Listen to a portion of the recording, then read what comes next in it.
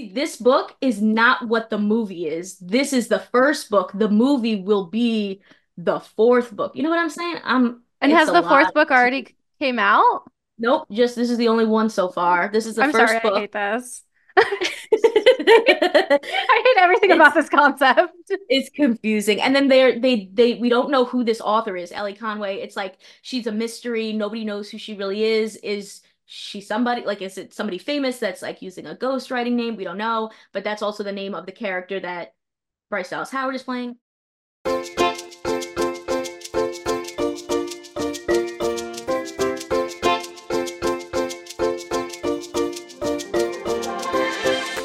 Hi, I am Raven Brunner, the host and creator of the Upscreen podcast, where we talk about the exciting crossover between the movies and television world and the theater world.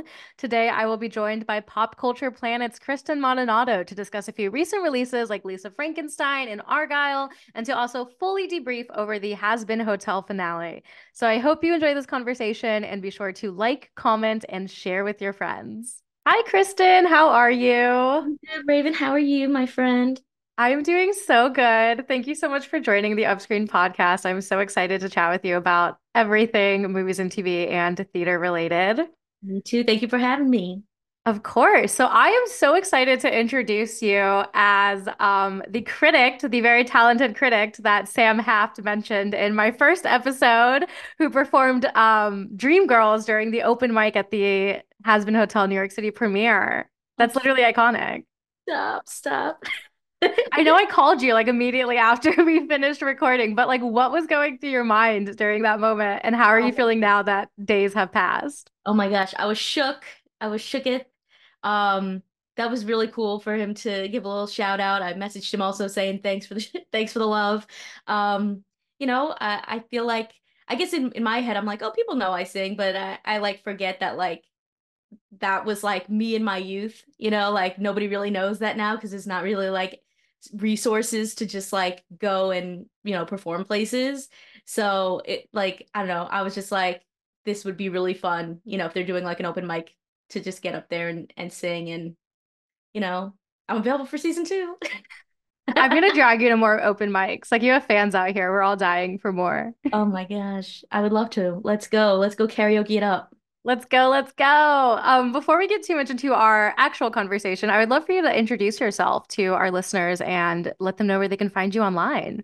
Yeah, so I'm Kristen Maldonado. I'm a TV and film critic and an entertainment journalist and an on-camera host, and I founded the outlet popcultureplanet.net, where we cover the world of entertainment while also shining a light on representation and inclusion. So you can find me personally at Kmaldo pretty much everywhere, KAYMALDO, or at Pop Cult Planet or popcultureplanet.net.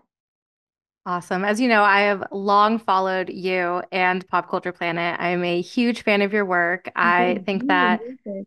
you have just such like an important voice when it comes to the movies and TV community, especially when it comes to representation, diverse representation. So, huge fan. Just quickly, can you talk a little bit about how your personal brand and Pop Culture Planet has kind of evolved since its creation? Oh my gosh, it's definitely changed a lot. But when I first started Pop Culture Planet, it was like a podcast first as like a way during the pandemic to sort of connect with other creatives and other like people making film and TV content online.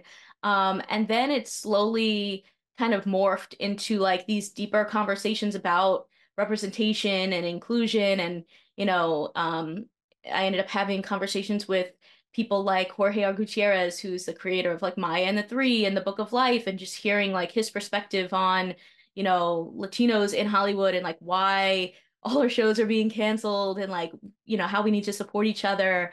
Or Dante Basco from Avatar: The Last Airbender, who was talking about like, when you think about it, over the last like 100 years, like Hollywood has just been notoriously a white space. So like it's exciting now to like be able to be a voice in helping, just connect with more people outside of just one, type of person who we know likes, whether it's action or horror or whatever it is, like that.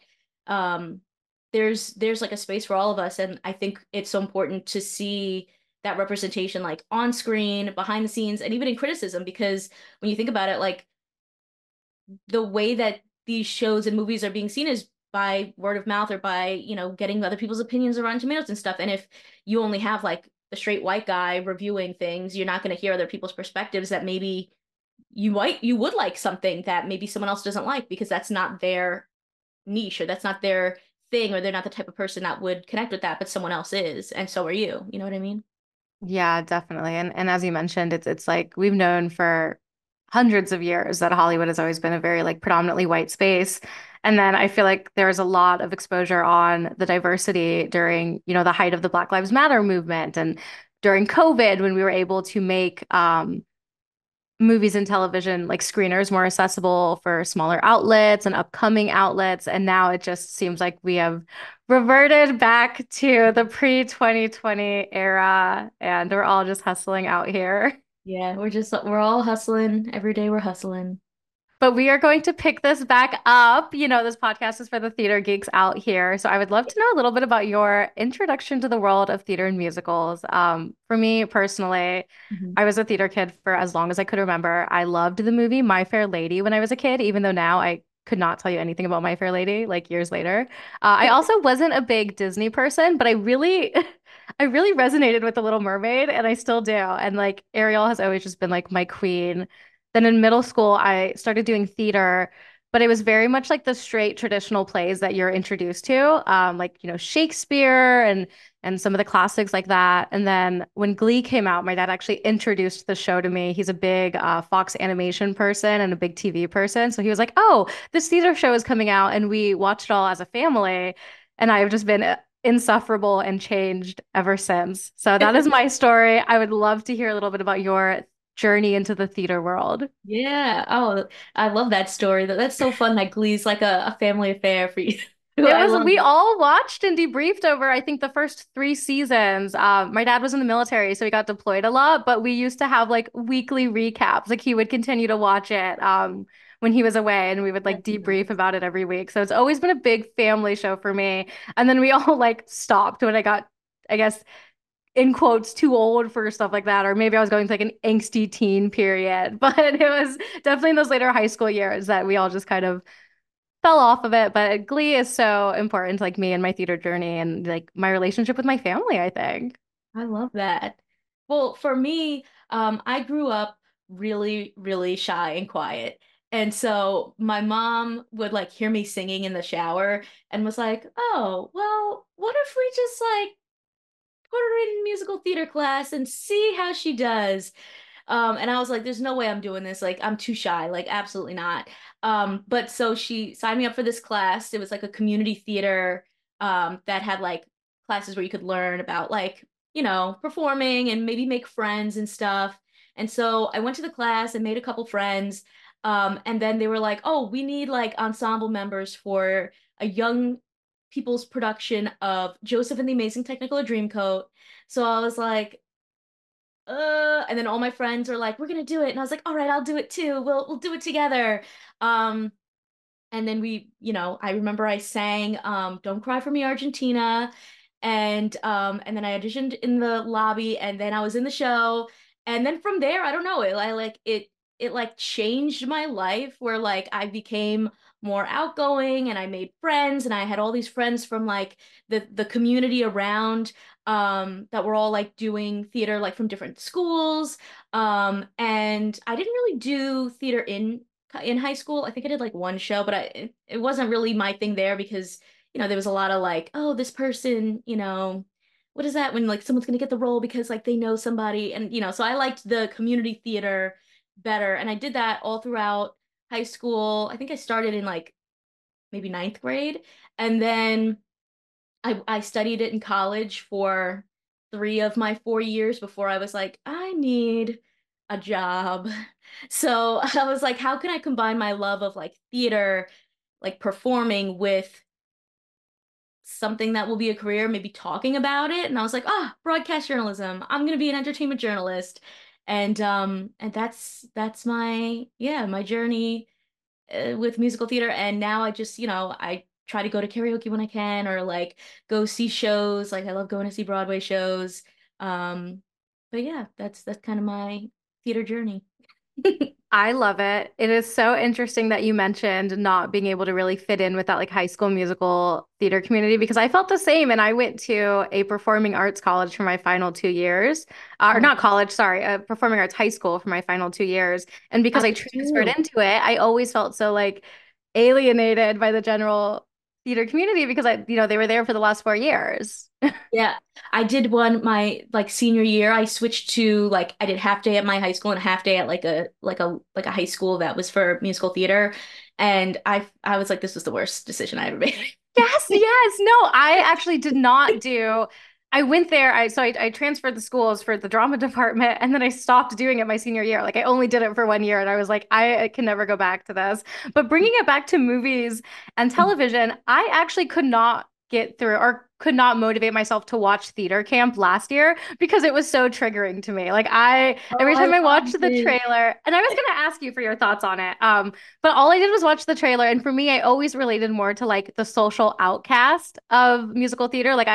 I was Glee. And I wasn't like Rachel Berry. I was like Kurt in Glee.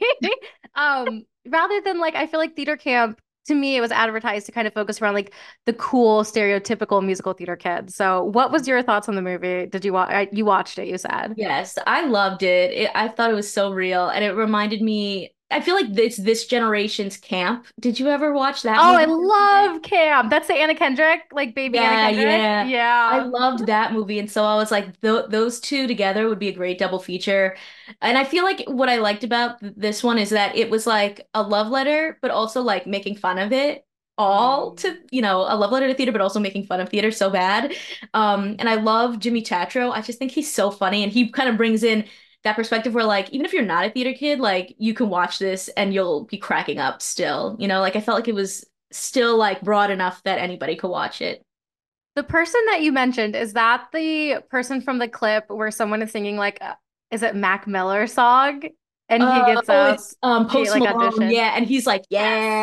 yeah, Whenever I see genuinely, that clip, I always have to retweet it with the caption, "This is what being a Glee theater kid feels like," because it's like the pop culture, the top 40s of it all, you know? yeah, Um, yeah, oh, go on, go on. absolutely. No, I was gonna say like that stuff. It reminds me of like I said, I didn't do the theater in high school, but I did it in the community, and like so it reminds me of that. And also, I was in show choir in college, and so like all of that stuff, all that Yeah. nerdy stuff. I'm just like, yeah, I love it. Well, you mentioned that the movie seemed very like real world to you. So like me saying that it like triggered me isn't necessarily like a bad thing. Like I would never knock on a movie that I've never seen. That's like not the type of person that I am. But I get that. Like maybe it was just too real for me in the place that I'm in my life right now. I can't go back to those days. Oh, it's so good. I like miss it. When I watch stuff like that, I'm like, oh, I miss the good old days when you could just like we were doing shows like you were in like a show every week, like it was like the you'd rehearse for a couple months, you'd do the show, then you'd have another show and another show. And I feel like when I got into college, it was like you're auditioning, you might not get in, and so then it was like such a weird, I don't know, dynamic because I don't know, I was just so used to always being in a show. I don't know. Well, because building off of that, like my thoughts on it is when I was doing community theater and I was, in high school in those younger ages, that was like my life. Like that was, sorry, my phone just rang and I'm going to go on Do Not Disturb. Oops. That was like my life outside of school. Like that was I had my school responsibilities and that was like my adulting responsibilities somewhat. And then when you get to college, it is more like you have adult responsibilities, your school responsibilities, and then you still want to do the theater production. Like I Mhm. just feel like I got so overwhelmed so quick and I was Oh immediately yeah, like, I this is think not for me. in college, I think I was like the tiredest I ever was in my life. Like I was doing so many activities. I was much more active than I was in like high school with like clubs and stuff and trying to audition for the shows. And, I was like an orientation leader and like like a guide around the campus. And like I remember that like I would fall asleep for like a nap and then like miss like three classes and be like, oh my God, like what year is it? There's tons of stuff I want to talk to you about. Don't want to keep you on here too long. Getting onto the topic of like recent releases, I know that you recently saw Lisa Frankenstein, which is on our latest streaming guide, and it was created by Diablo Cody, who wrote the script for the Jagged Little Pill musical. Can you talk to me a little bit about this movie and your thoughts on it? Okay, yeah, for sure. So Lisa Frankenstein, it's kind of got vibes, I would say, of like Tim Burton movies meets maybe like Weird Science from the 80s. Mm. And it's, this girl kind of doesn't really fit in and she has a crush on somebody and she's also kind of fascinated by this grave site near her that like a cute deceased statue, I guess, is at. And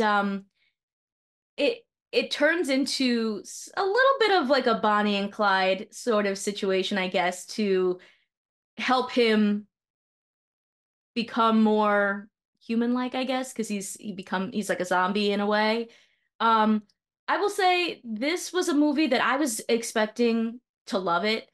I loved the cast, the costumes, the sets. It's very like dark and neon and like just really cool looking, but I felt like the story wasn't quite there. It wasn't giving. It wasn't giving. Yeah, I left feeling disappointed. Like I think that if it was like a tighter story or just like there was a lot of interesting elements and then by the end I felt like we kind of didn't go anywhere. Mm. Or they could have gone further with certain things, but like visually and like the camera work and the colors and everything like that, I really loved. So yeah, for me, it Bit it, it didn't mixed. quite work. Yeah. Yeah. I know you also saw Argylle, but you told me that Ariana DeBose didn't really have a big role in it. Do you think there's anything kind of special there with that movie? The critics have been a little mixed. I actually really loved the movie. I thought it was really funny, very ridiculous, over the top, like whatever you see in the trailer, times that by like 200 because it's not like they Yes. don't show anything in the trailer. They show like the first 20 minutes, maybe like little bits, but then it gets like insane. Ariana DeBose, I wouldn't say she has like a huge part in it. Um, it is like a a part that has like a purpose, but like Good.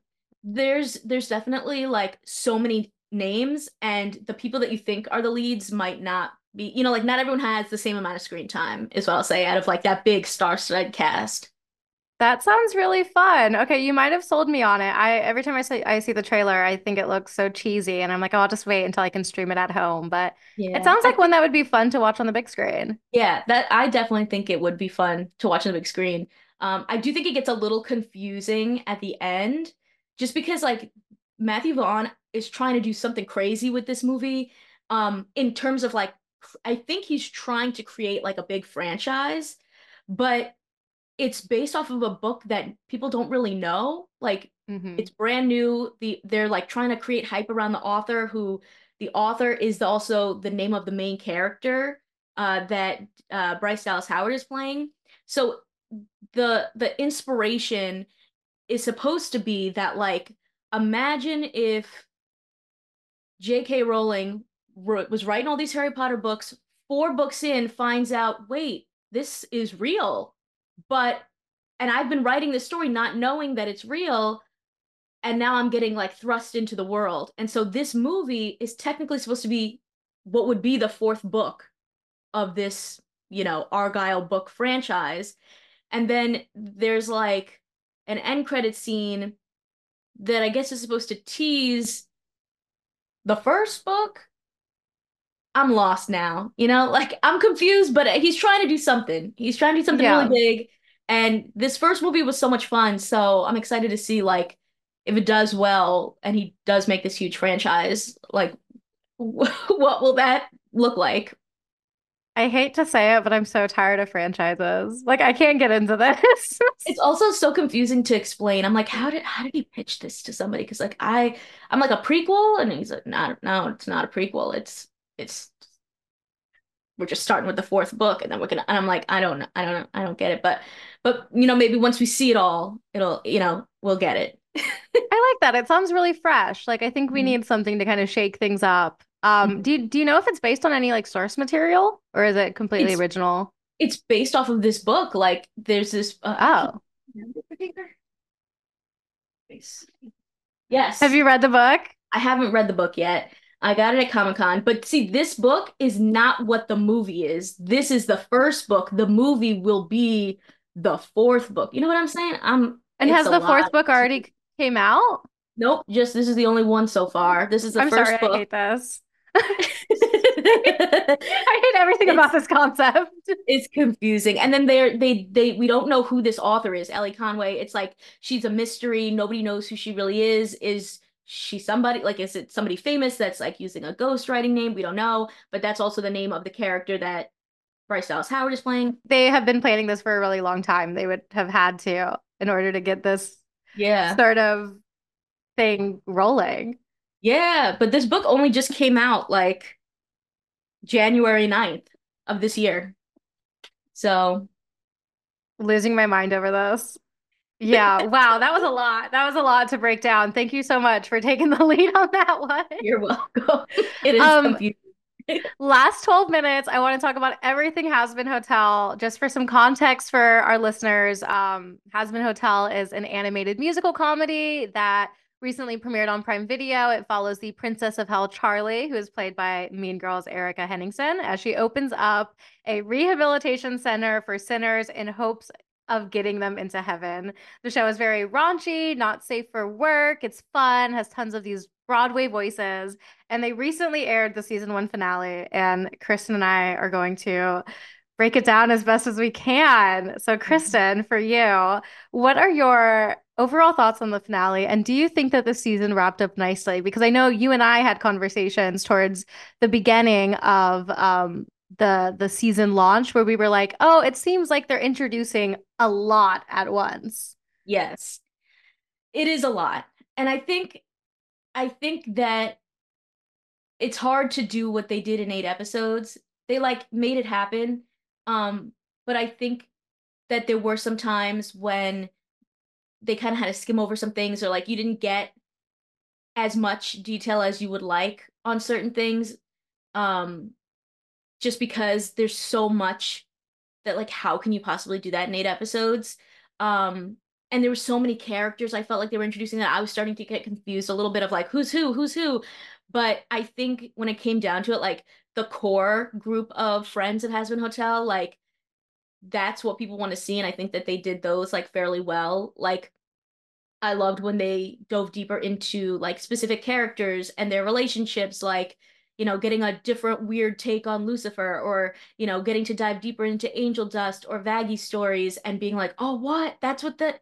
But I think for me, the thing that really excited me was the lore of like what they're introducing and that idea, which is very like the Good Place-esque of, can people be redeemed? Like, let's say you died and you went to hell. Like, could you ever get a chance to get out and get a second chance? And I thought that that's like a really interesting idea because like you can never know that. Like, we'll Mhm. never really know that because we're alive, you know? Yeah, no, we'd never be Um, able to explore those themes as we are yeah. now, you know? Yeah, and so it's like interesting, I think, to see people like take on that idea and like, flip it on its head and give us something, different. And I think that they also did a really cool job of discussing like that idea of like, yes, there's heaven and hell, but like there can be bad people in both of those places.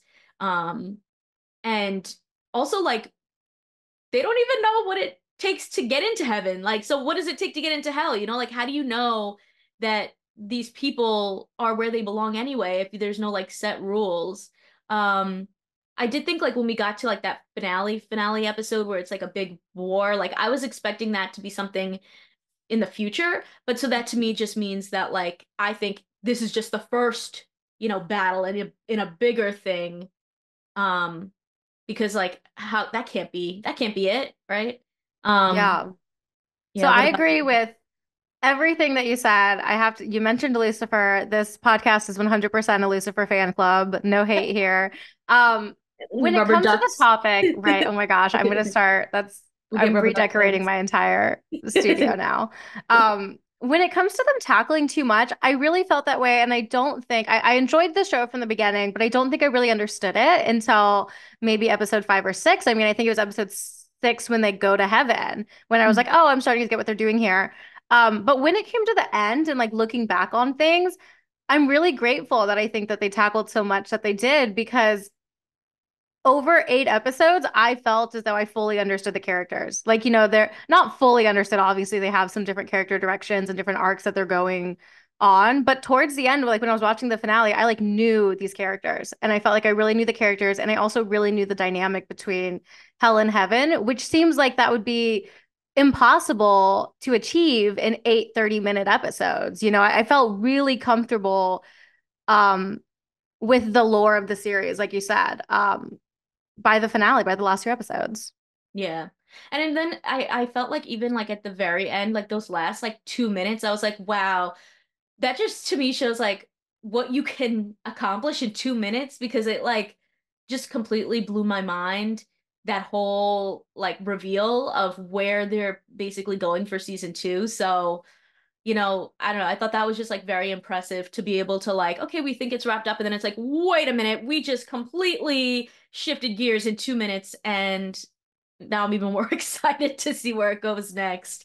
They did it in such a perfect way because I know that I have been complaining to you that I was so worried it would end on a cliffhanger. I don't like cliffhangers, and I think that with the season already being as short as it was, I was like, you have to reward your audience at the end. Like, you cannot leave me like this. And I enjoyed that they kind of resolved the bigger plot of the first season, and then they just introduced the new topic. So like we know the show got a 2 season renewal, but if it got like canceled right now, I wouldn't be like on my hands and knees like crying, Like we Ooh, know I what don't know. happened. I think I'd be stressed because I feel like the whole Lilith of it all, now I'm like, I need to know, like, what, because she's the one that clearly had a bigger plan. Adam was just a pawn. He didn't, the first man, he's not doing anything. He's just following orders from somebody that's, more conniving or, has some other secret plan.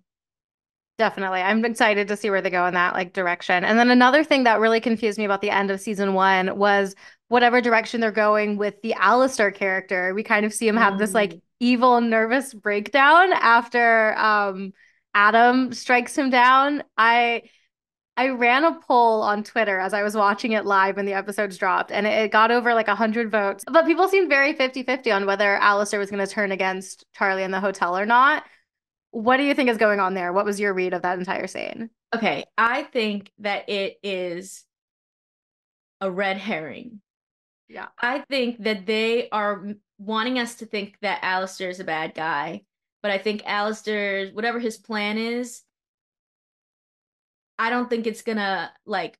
To me, it seemed like maybe he wants to be the overlord of hell or the head of hell potentially. But I think whatever it is, I don't think that it would be against Charlie. I think it would be against the V's. Like Love the V's. I think that it's whatever's gonna happen. It's gonna be like, oh no, is he? And then it's gonna be like, no, he's still. They're just trying to trick us. This is what I think. What do you think? No, that's smart. I really like that. I think my initial thought was that he was turning on Charlie because when I rewatched the episodes, he has that like heart to heart with Nifty where he says something. They're like at the bar, not at the bar, they're at the hotel and they're all drinking and getting together before the actual attack. And he tells Nifty, like, oh, I could get used to this, or, I'm starting to feel like a family here and stuff like that. And that just made me feel like he went into the project with these like nefarious reasons. Maybe Um, he did, yeah, but I maybe he'll still be like, I guess we are a family now. I like Alistair. I love a little like the black sheep of the family Yeah, situation. Maybe I that's what feel it'll like be. I could see him being like an anti-hero kind of guy. Yes. Oh my God, Taylor Swift. Right here, Yes. Alistair. I know that you mentioned something about Alistair kind of going that how you hope what your predictions are is that Alistair is going to kind of go head to head with the V's. Mhm.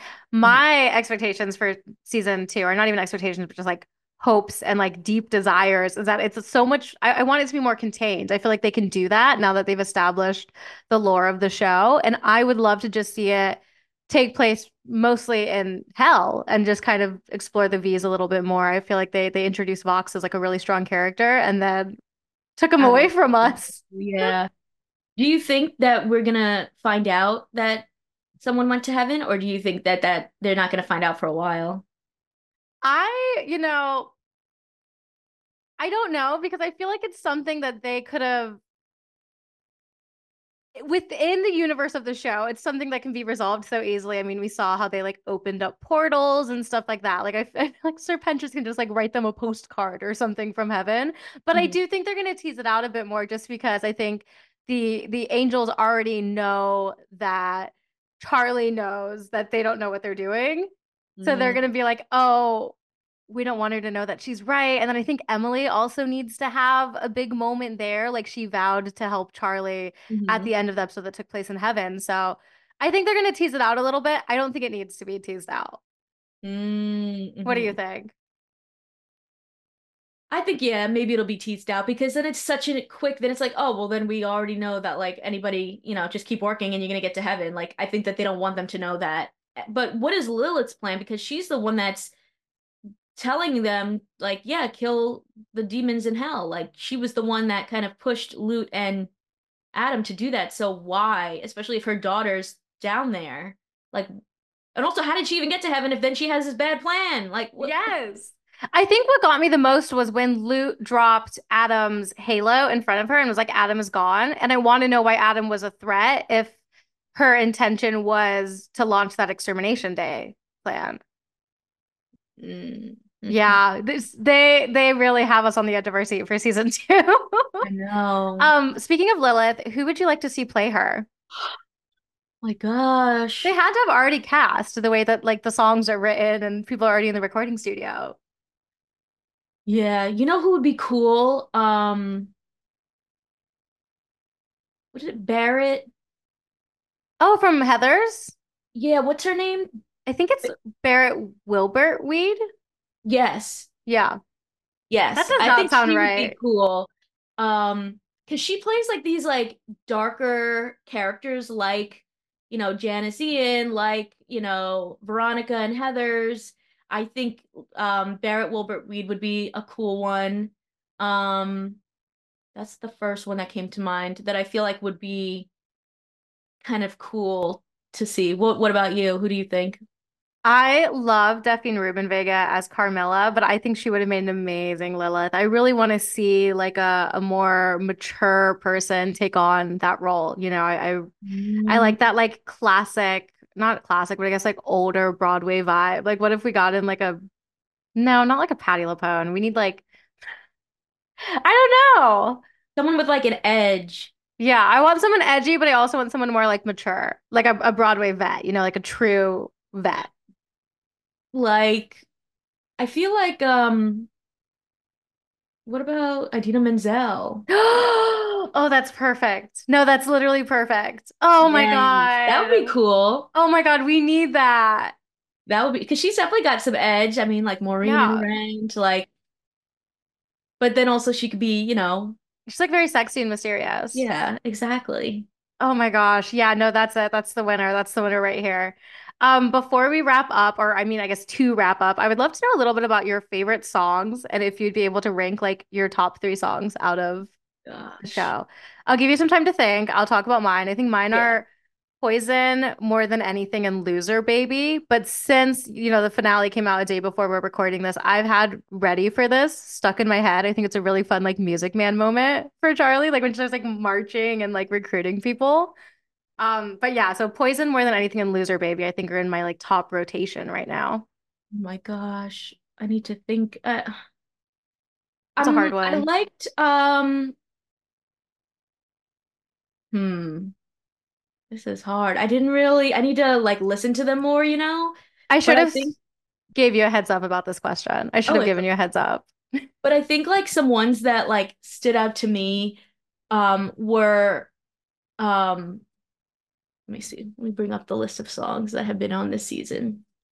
Okay, I guess if I had to say right now, I think Hell is Forever was kind of fun because I really like Alex Brightman and I just think that he does such a good job of like switching up his voices and stuff. And like, so I just really like seeing him in like multiple roles and like getting a chance to hear him sing. He always has like such, I don't know, like there's like a nice like humor to the things that he's doing in the songs that he has. So maybe Hell is Forever. Um, it starts with Sorry was fun. That's Because you another like, Alex Brightman one too. You get his Sir Pentious in that. yeah, Pretty he's heavy. Pentious with Charlie and being like, you know, you would think that they're like, get out of here, but it's like, no, we really are focused on, you know, rehabilitation. It's okay. Like, and maybe Loser Baby, because that's like a fun duet with like Husker Dust and, you know, kind of setting up their connection. Um, It's also kind of our only Keith David heavy song. More Keith yeah, David in season two. That's what yeah, we more Keith need. David. Oh my gosh, people love him so much, and like, you know, how could you not, you know? I We need think his definitely. backstory. Oh yeah. I would Yeah, what love is he if doing like there? if each season we get like a little bit more backstory of like different people. Like this time I feel like it was, you know, um Vaggie and Angel Dust. I'd love if like another season is like let's learn a little bit more about like Serpentius now that he's in heaven. Like I would love to know like how he even got to hell and like, you know, or more about Angel Dust because I feel like he has a deep story. And Hmm. then Husk, you know, or Nifty, like just hearing a little bit more about like how they got there, you know, who were they before? Um, I need to know so much more about Nifty. Like, I don't know what is going on with that girl, but I love her. yeah, she's Her crazy. She's so energy funny. is great. Who's Final your question. favorite? Oh, Oh, I was gonna no, ask you, no, who's you go, your you favorite go. character? That kind of ties in with my question as well. I was gonna ask you, whose voice acting impressed you the most. So, favorite character, probably it's Angel. I always gravitate towards like the most like tragic and damaged characters you can think of in like any show. And like immediately I loved Angel. And it really clicked for me, I think, in episode 4 when they go into his backstory a lot. I was extremely scared for him going into the finale. I know there were a lot of theories that he was going to die. And I was like, there's no way that they're gonna do that. Like they just discovered Blake Roman, who is this like incredible talent, and he also voices like the Egg Boys. Like I feel like they invested way too much into Blake Roman to just like kill off Angel. And there's just so much more story to explore there. What Mhm. about you? Your turn. Take over this question. My favorite character also is probably Angel Dust. I really think that him and Alex Brightman to me are like killing it with the voices.